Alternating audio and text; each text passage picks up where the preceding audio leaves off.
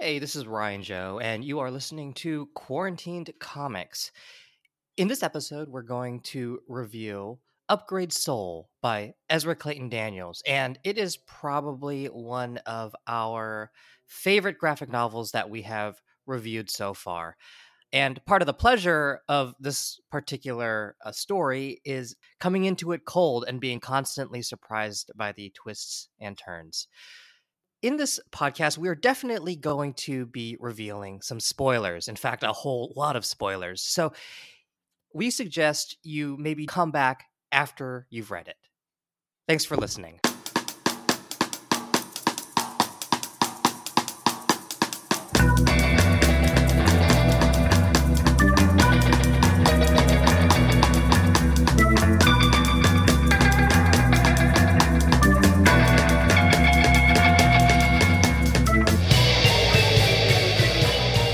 So, Roman, you are a smart guy and you've accomplished a lot, but do you ever wonder what more you could have accomplished if you were ever able to max out your abilities? Like, would you even be the same person? Are any of us the same person, Ryan, as we endure the day-to-day meanderings that have become our mundane, repetitive lives? But if only any of I pre-wrote this, as you can tell. But if only any of us could hope to imagine an escape from this den of mediocrity, to even imagine being our better selves. So I'm just going to take that as a yes. And that's a good thing because that's a central conceit in Ezra Clayton Daniels' remarkable sci-fi graphic novel, Upgrade Soul, about two accomplished individuals, a husband and wife duo named Holly and Molly and Hank. Holly and Mank. Holly and Hank. Now, that sounds like that would be a sitcom. Anyway, Hank and Molly and Hank, who in the twilight of their years volunteer for an experiment that would turn them into the optimal versions of themselves, free of any genetic ailments or neuroses. In theory, of course. What could go wrong? Well, they are instead cloned, and the clones, though physically deformed, each represent Hank's and Molly's physical and intellectual peaks. And it's through this conceit that Daniel spins an amazing, devastating, and horrifying story about how our experiences and the way we respond to them define who we are as people. I'm Raman Segel. And I'm Ryan Joe. And you're listening to Quarantine Comics, a podcast featuring two guys who are very, very, very far from their optimum selves. But we try our best. So, Raman, I had not read this before. You had not read this before. So we both went in pretty cold, not knowing what it was about. So what did you expect initially, and how did you feel after your first read of it? This book was awesome. Like I couldn't put it down. I mean, I had to because I had to go to bed, but I couldn't wait to pick it back up every time. And I read it in 3 sittings. And you know, when we set out for season 2, we said we were going to pick more diverse creators. And sometimes what you expect from diverse creators is they're going to tell a story about diversity, and that's okay, right? The Vietnamese refugee, the world where only Black people have superpowers. And so I was like, okay, sweet. I don't know what I'm getting into. And that's not what this book was about. This was just good, weird shit, man. The conceit is not that novel, believe it or not. It's been done a few different ways, but never where it goes this horribly wrong. And it just kind of like twists the knife over and over again. I don't know if you're having an effect on me, Ryan, but I really love this weird shit. What about you? What do you think? Yeah, I loved it too. I was surprised how much I loved it. This is probably one of my favorite books that we've read so far in doing this podcast. And, you know, I was trying to think, why did this book have such an effect on me? Because we've read horror books before. But I think the central thing that really always stays true is the love that Hank and Molly have for each other, and the way that they are always kind of clinging to that relationship, their love for each other, despite all the horrible shit that happens. You have this anchor. Yeah, you're right. I was actually questioning myself. I was like, why am I into this weird shit? But yeah, it was the couple that never quit. That was at the core of this book. It was the through line. Actually, it's not just the love that they have for each other. It's a love their extended family has for them, and that they have for their extended family. The way Hank's brother, when he thinks something's wrong, he's like, I'm going to go bust them out. You know, so there is this really, really tight family unit that gets incredibly disrupted by the shit that that goes down in the laboratory. And and even the weirder stuff that happens within the lab, the weirder relationships that are revealed as the story progresses, even those feel very, very true. And I'm thinking about Lena in particular, who Yeah. is, I forgot the head of the lab's name, Kenneth or something like that. But she's the reason this entire procedure exists. Right. She has a deformity. I guess she had a parasitic twin. And so she basically has like half of a face and a crippled leg. She can't speak properly. And her brother is doing this experiment because if his sister could exist without that parasitic twin, without the physical handicaps, who could she be? And in the meantime, but you also have this thing with the sister and how she starts to find love. And so all of the core motivations of the characters are very primal and very effective in anchoring the emotional core of the book. The other thing about Hank and Molly is when the book opens, they're just kind of two cute old people. Mm. They've led a good life, but they want to continue it. And as you start to discover, Molly is like genius level, right? A genius level scientist. Hank is a, you know, published author, owner of this massive IP franchise. Like they're pretty extraordinary individuals. And if anything, that kind of made the story more disturbing to me was they had it all. They Mm. effectively had it all. And you learned that over the course of the book, they had it all and they wanted more. And it's kind of like Icarus flying too close to the sun. You didn't need to take any more from life. You took way too much. And there's consequences of that kind of fuck it. We're gonna pay in to this weird genetic thing. And mutant clone babies are going to come out the other side. And even them, I can't, they changed their names to like Henry and more. I want to say Margarita, but I don't. Yeah, but they those character versions of them, it's kind of like Slade Wilson from the Teen Titans. They've activated 100% of their memories. They can remember everything they've ever seen. They almost have access to too much. Yeah. And it's almost like you don't want to remember everything. You want the impressions that everything left on you, right? Like, I don't remember every memory of my life. I don't know if I would want to be encumbered with that. That feels terrible. Maybe and again, they do kind of evolve to these super beings, not with superpowers, but they're just smarter, they're stronger, they're weird looking, but because basically, spoiler alert, what happens is the the scientific process is to clone these people and to, I guess, migrate their conscious over to them. But what winds up Right. happening is in the growing of the clone, it's basically they're just like functioning fetuses. Like that's what they look like. No, I mean they're That's not that's quite that's infants. literally what they are. I mean, in fact, when the clone version of Hank, Henry, he actually kind of says, "Hey, I'd like to have functioning genitals. I'm basically just a fetus." So that's definitely like a point of contention. They stop kind of physically evolving as fetuses, though they do have the kind of super strength and super intellect. Yeah, because they're human sized or a little shorter, but yeah, their intellect is off the charts. They've accessed 100% of their brain power. They can remember everything from their 80-year-old lives. And that allows Molly, or the clone version of Molly, whose name I can't Manuela, remember. it's Yeah, Manuela. I yes, just it looked it up. allowed Manuela to remember everything she'd ever tried scientifically. And she's able to connect the dots between everything, all the missed connections. And I don't know. I mean, it's upsetting to me because Mm. they had a great life. Like, I mean, that opening scene with Molly playing with her niece, Oh, like, that it's was a a great beautiful scene. scene. That's a great scene to open with, isn't it? I mean, because it just shows that relationship between her and her. Is it her niece? Yeah, Niece, it's yeah. her niece, and it's a very mundane way to open, but it also kind of very quietly says a lot about how she relates to this little girl and how the little girl relates to her and how close they are.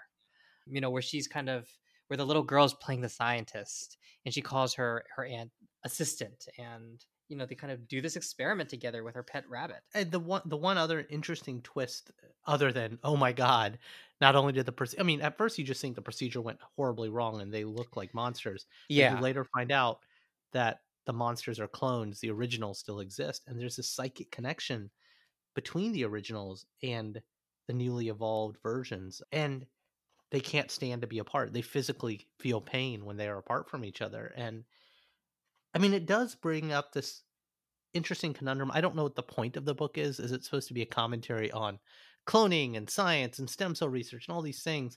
So I read an interview with Ezra Clayton Daniels, and he basically said the idea came from when he went to grad school, and he had kind of grown up in small town America, where he was sort of cock of the walk when it came to being an artist. And he goes to grad school, and suddenly he's exposed to all of these people who he thinks are so much more talented than he is, and he finds that very, very intimidating. So that was the genesis of Upgrade Soul. Okay, so what if you kind of wake up and everything, all of your talents, the things that you know, help define you as a person, you meet somebody who has all of those talents except like 10 times better.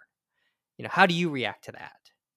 You know, I actually kind of want to talk about the relationship between the clones and the originals, because this is really interesting. And one thing I think that Ezra Clayton Daniels did really well is that even though, you know, when we see the clones of Molly and Hank, Manuela and Henry, even though they're different people, it's also very clear that they have like a lot of the same personality traits. For instance, you know, Hank, the original, is he kind of reminds me of like these tech CEOs, you know, kind of very relentlessly optimistic, kind of a go-getter, even when things go bad. Yeah, you know, it'll be fine. I mean, even his approach to this, man, when they're first starting this experiment, Molly's like, yeah, I'm not sure. She's kind of nervous. She has a lot of trepidation. Versus Hank is like, oh, this is gonna be great. Oh, this is gonna be fun. I'm looking forward to it. You know. And his clone Henry kind of has that same aggressive optimism that actually kind of drives him eventually going rogue in a way. And I thought that was like a really, you know, just kind of a brilliant feat of characterization from Daniels, because he makes these characters different but still very recognizable as coming from, is kind of getting the base of their personality from their hosts or from the originals. And I thought that was really, really, really cool. And also that, you know, that helped with the whole theme of like, okay, so if your abilities, Roman, were magnified by 100, you know, you retain all of the experiences you had, but you just have a completely different way of processing them. You know, how would that change you as a human being? And we see it very vividly with the Hank Henry dynamic. I think my favorite part is they had to make their own ears. But that was only the Hank clone Henry. The Molly clone Manuela thought that was completely ridiculous. She was like, I don't know. I think she says he just makes his ridiculous ears. That's also the interesting thing, right? Henry and Molly, or Hank and Molly, the originals, love each other. They have this like incredibly tight bond. They're always kind of like trying to be together. Versus Hank and Manuela decides she does not love Hank. You know, so the optimal versions of themselves do not really love each other. But so this is where I want to argue the Yeah. conceit, right? The the best versions of yourselves are not the fully realized versions, because marriage and partnership, maybe there's a commentary in here. Marriage and partnership takes work, and you need to forget stuff, and you need to move past stuff, and you need to see through things. And Hank and Molly, this couple, they've been through stuff together. They've probably fought, they've forgiven, they've forgotten, they've gotten used to each other's tendencies. But when you meet Henry and Manuela, the cloned versions of them that remember everything, they very quickly move past each other. And that wasn't Yeah. what the couple wanted. They were like, shit, we got another 100 years together, maybe. Maybe we can try to have kids. Look at all the things we're gonna do together. And the minute they become these new people, they want nothing to do with each other. You know, Yeah, they're only in it together because they're still stuck at that kind of camp or that facility. But at the first moment's notice, they get away from each other very quickly. yeah, I really love that. I mean, Hank still has this, I keep getting them mixed up. Henry the clone still has this bond with Manuela the clone. When he first is able to move about, he's very excited to see her. He seems, you know, very optimistic about their future together. But Manuela just drops his bomb saying, you know, I don't love you. I'm sorry. You know, and she never explains why. I don't think she needs to explain it. I just thought that was just such an interesting detail where, in kind of reaching that optimal version of herself, she's essentially moved past Hank and any affection and love she might have had for him. Actually, there is a line where I think she might be talking to Henry, and she says, when I think of the man I fell in love with all those years ago, it's you. It's who you are. She's speaking to Yeah. The original Hank, not the clone Henry. So, there's something to that. It's like she fell in love with this man with despite all of his flaws, all of his, all of his weaknesses, all of that combined with all of the things that Hank does well is kind of what made him the man for her. And this optimal version of him, is not it. And part of it is also like the Henry. I mean, Hank, the original, he's sort of a pompous guy. And that's magnified once you see the clone Henry, who has 100 times Hank's intellect, 100 times Hank's strength, and almost to the point where he's actually psychopathic because at first you think that he's in love with Lena, but then it's revealed that he's actually just manipulating her. He has no love for her. She's just a vehicle for him to escape. And that makes him so much more chilling because the optimal version of Hank is essentially a psychopath. The optimal version of Hank has no feelings or no real sense of compassion or humanity. Yeah. Would you undergo some sort of procedure like this? I'd basically be a diminished version of myself, and I'd be giving all of my strength to a cloned version of me who would get to enjoy all of the benefits. That sounds like a horrible fate. But I don't know. Even if you could optimize, my intelligence, my strength, I would be, I think, afraid to do that because I think one thing the book does emphasize is that your limitations as a human is also very instrumental to who you are as a person. And I'm okay. I'm okay with who I am. So I don't think, not having any of those neuroses. You know what it is? Like sometimes those neuroses and those anxieties, I mean, they might seem really, really limiting, but they can be important in the same way that physical pain is important because it warns you, maybe you're not supposed to be doing this. Maybe you should kind of step away for a little bit. It's Um, okay to be it's, imperfect.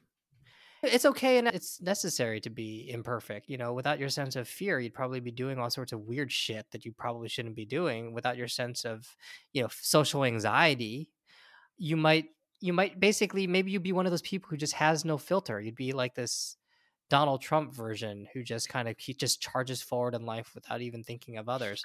The clone versions kind of look a little Trumpian.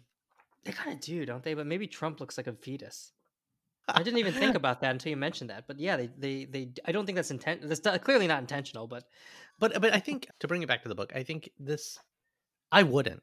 And as tempting as it sounds, again, not knowing with the risks involved, but even if there were the promise of this immortality, it's like what makes life worth living is the mortality of it, knowing there's a finite limit. You don't have limitless potential. You've got to make the best of what you've got. And I kept coming back to this quote from one of the worst Star Trek movies, Star Trek 5. which one And is that one? Is that the one involving the whales? no, that's 4. That one's pretty good. It's 5. 5 is they go to the center of the universe to find God. And this basically there's kind of like this cult and they want to take all your pain and suffering away. And Kirk says, I don't want my pain taken away. I need my pain. And it's kind of like, I want my imperfections. You can't have those taken away. Your imperfections, your forgetfulness, the things you selectively have remembered. We always should strive to be better, to be clear, to make the most of what we've got. But it feels like when you try to execute a cheat code like they did, not just bad things are going to happen, but just your best self is not going to come forward. There's just a risk. And the other analogy I can make is I think about the people I got along with or I get along with today, and they never were the ones who had it all, who had it made in their formative years, those junior high and those high school years, right? Because you need to be humbled by bad experiences. You need to feel pain. You need to feel imperfection. And this book shows, again, when you've got everything in front of you, never mind the deformed fetus body, but they don't even seem to really care about that. Yeah. But when you have everything, you become a bit of a dick. And yeah. Well, actually, let's, because so page 203, I mean, that's the beginning of chapter 8. Hank and his clone Henry are talking about the character that Henry owns, Slane, which is a fictional allegory for racial prejudice that Hank's father created. So the clone Henry has all of the same memories as Hank, all of the same memories of racial prejudice, but his reaction to it is like, you got to get over it. You got to move on. He's coming from the same place, really kind of the same memories, better memories of all things that they've been exposed to. Yet his reaction to it is one of complete apathy. It was a really interesting conversation where the clone Henry is basically telling Hank, "Hey, there's no thematic cohesion with this slain character. The racial allegory is shallow and boring." And the original Hank just kind of reacts very, very strongly and negatively to that. I actually think that was a really interesting interrogation as well, because as much as we said this book isn't about diversity, it does kind of address. It pokes a couple of those points in, and through the whole book, I wondered, okay, this whole Slane thing makes for interesting backstory, but man, there's just a lot of detail to it, and it wasn't until that moment where Mm, it's almost like the ego and the id have this conversation about it with themselves, right? He's literally having a conversation with himself about it. That now it made sense why you had to set up all of that backstory of Slane for that moment. And it's a good payoff. it's a great exhibition of how different the clone Henry is compared to Hank in terms of like just their perception of all of these past injustices. I'm sure this character is probably a little bit dated, but then you also see Hank's kind of emotional attachment to that character and how that character sort of relates to his life and his father's life, and how Henry the clone just doesn't care about it at all, or is just so distant from it, despite having, for all intents and purposes, undergone the same memories, the same experiences. But again, it's kind of what you choose to forget, what you choose to accept. And Henry has chosen to, he's literally litigating everything in the Yeah. moment. He's like, I remember everything about that moment, and you're wrong. It's kind of what he's Well, telling himself. and there's also, and this is kind of later on when there's this confrontation, a much stronger confrontation between Henry and Hank, and Henry the clone kind of remembers this past so much more clearly than Hank does, and he says, in a way, I'm really more Hank than you are. And that was just such a really kind of cutting and nasty moment Dick for move, Henry. But yeah, also, dick yeah, move. you can also kind of wonder, in a way, Raman, if somebody else has all of your memories and experiences, but remembers them so much more sharply than you do, would that make them more Imagine, you than you? I'm going to say no, because what makes you you is the entire evolution. It's not just the destination or every milestone. It's the things you've chosen to remember, the things you've chosen to forget. That's what makes you you. The experiences Hmm. of your life, you learned a lesson, right or wrong, from a moment, from a scene, from an instance. And whatever you learned out of that moment, right or wrong, is what shaped you into being you as a person, Ryan or Raman, right? Like, Okay. a- and so literally to have near perfect recall about everything makes you a fucking Wikipedia entry. Yeah, you'd be a It makes database, right? yeah. I mean, you see this a little bit in Star Trek The Next Generation with Data, right? Like emotion, personality, character is a form of selective memory, in my opinion. Yeah. And again, remembering everything, you're just a database. And sure, you can process every little moment, but I don't think you're supposed to. I wanted to ask you about Manuela because she's a very different person, a very You mean different clone. Margarita, I think is what you meant to call her. In case you forgot, Raman, Margarita is the fun clone. Manuela is the depressed clone. No, to our readers, there's only one clone, Manuela, clone of Molly. But so her reaction is a lot different. She's actually very, very sweet and a lot sadder. And actually, her moment at the end is like it's like a sacrifice, because I think she realizes that, She in realizes she's fact, not supposed to be there. yeah, she cannot live if the clones are apart from their hosts or from the originals for too long. They both experience intense physical pain, and it's not clear, like, if one dies, what happens to the other. And I think Manuela figured out that if she dies, Molly will eventually be fine, but if Molly dies, that's basically the end of her. And so Manuela basically sacrifices herself. So And I it's a mean, it's beautiful just moment, a beautiful moment before she makes the choice where, she remembers her niece, but she sits in for the phone call briefly, and oh, that was just a that was great the moment, moment that wasn't she it? chose. Yeah.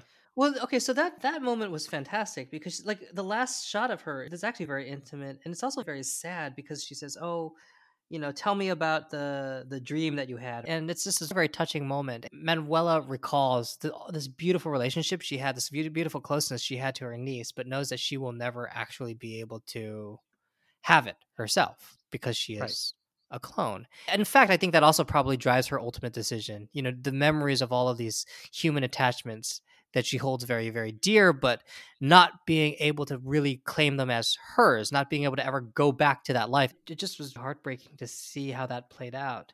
And also as a point of contrast to the Hank clone, Henry, who basically becomes a psychopath, doesn't care about anybody, versus the clone Manuela, who obviously cares very, very much and feels very, very deeply about these things.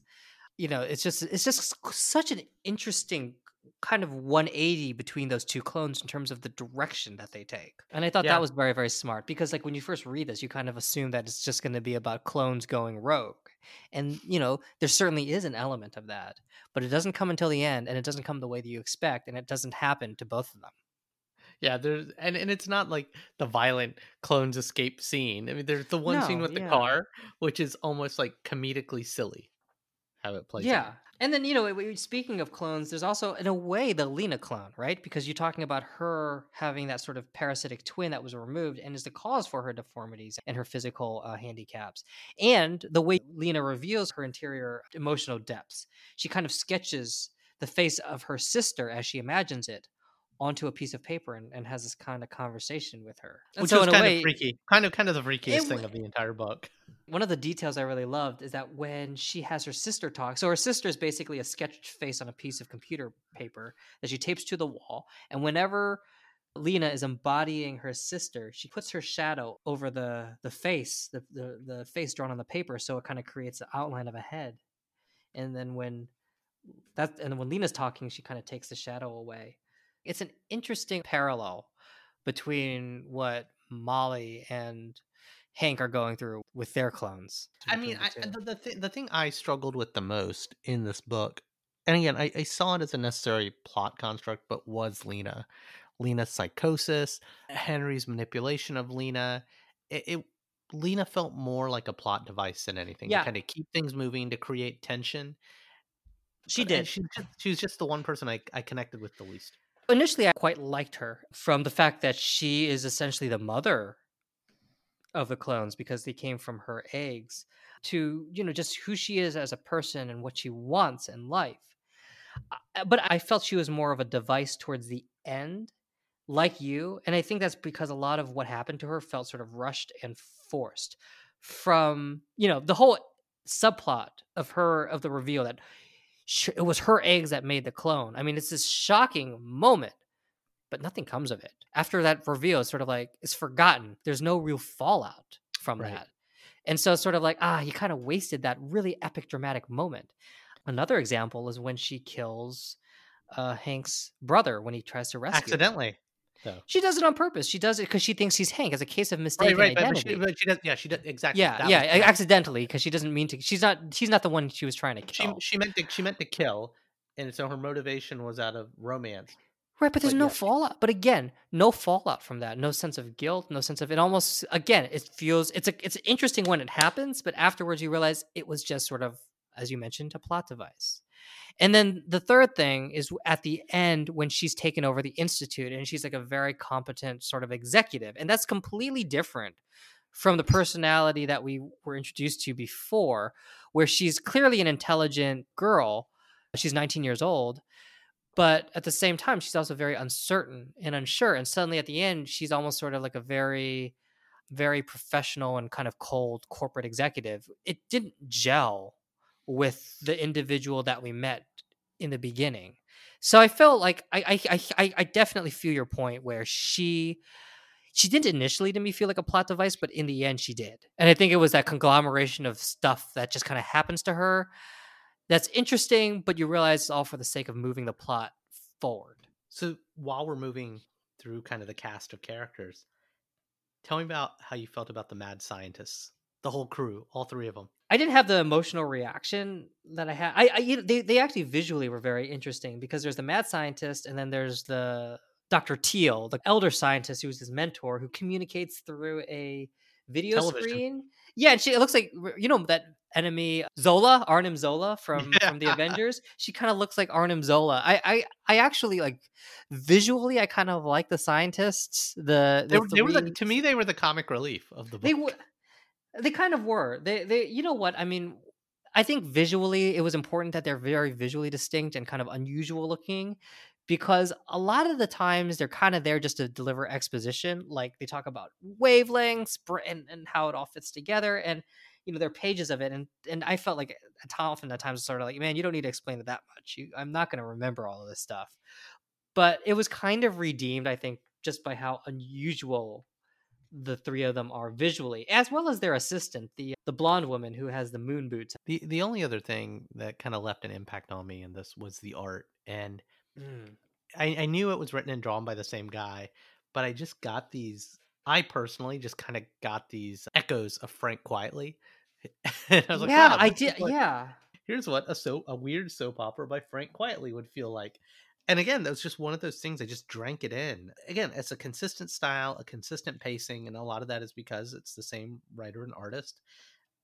And yeah, it's just beautifully rendered, just weird enough, just real and relatable enough. Like the compositions alone of, sitting on the phone in the kitchen on the phone, these kind of quiet conversations and these quiet moments and these repeated beats just worked so well. I think that's why he reminded me of Frank Quietly too. And I think you just hit on why. Frank Quietly, as good as he is with those stunning action shots, he also is really, really good at just kind of showing characters like getting a beer, where he'll hold the camera very still and it'll just show the character kind of moving, doing these almost kind of mundane movements. Opening a can of beer, going to the refrigerator to get something. And, Ezra Clayton Daniels kind of does the same thing. There's a lot of shots where it's not a lot of is happening. It's just like basically a few talking heads and they're kind of doing some small things, stirring something or whatever, typing on a computer as they're having this conversation.